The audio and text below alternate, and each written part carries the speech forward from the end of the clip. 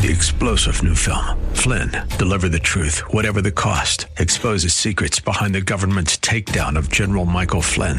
Flynn knew what the intel world had been up to. He ordered the first audit of the use of contractors. This set off alarm bells. He told the truth. He was the most dangerous person for Donald Trump to hire. They had to get rid of Flynn. Flynn, deliver the truth, whatever the cost. Available now. Watch it today. Go to salemnow.com. salemnow.com. The Cal Thomas Commentary is brought to you by Values Through Media.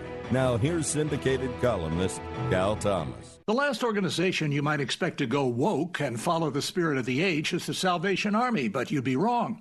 Founded in the late 19th century by William Booth, who wanted to take the gospel to the streets, the Salvation Army has released a racial reconciliation curriculum. It's called Let's Talk About Racism and says we must keep in mind that sincere repentance and apologies are necessary if we want to move towards racial reconciliation.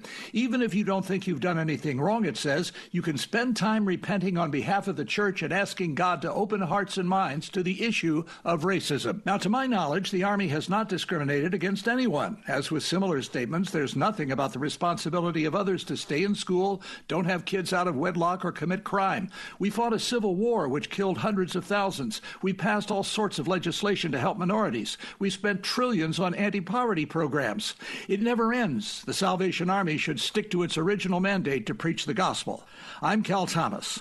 For a free copy of today's commentary, visit calthomas.com or write us at Values Through Media, P.O. Box 373340, Key Largo, Florida 33037. That's P.O. Box 373340, Key Largo, Florida 33037. Please specify the date and subject. Your tax-deductible gifts to Values Through Media help support us. Listen again next time for the Cal Thomas Commentary.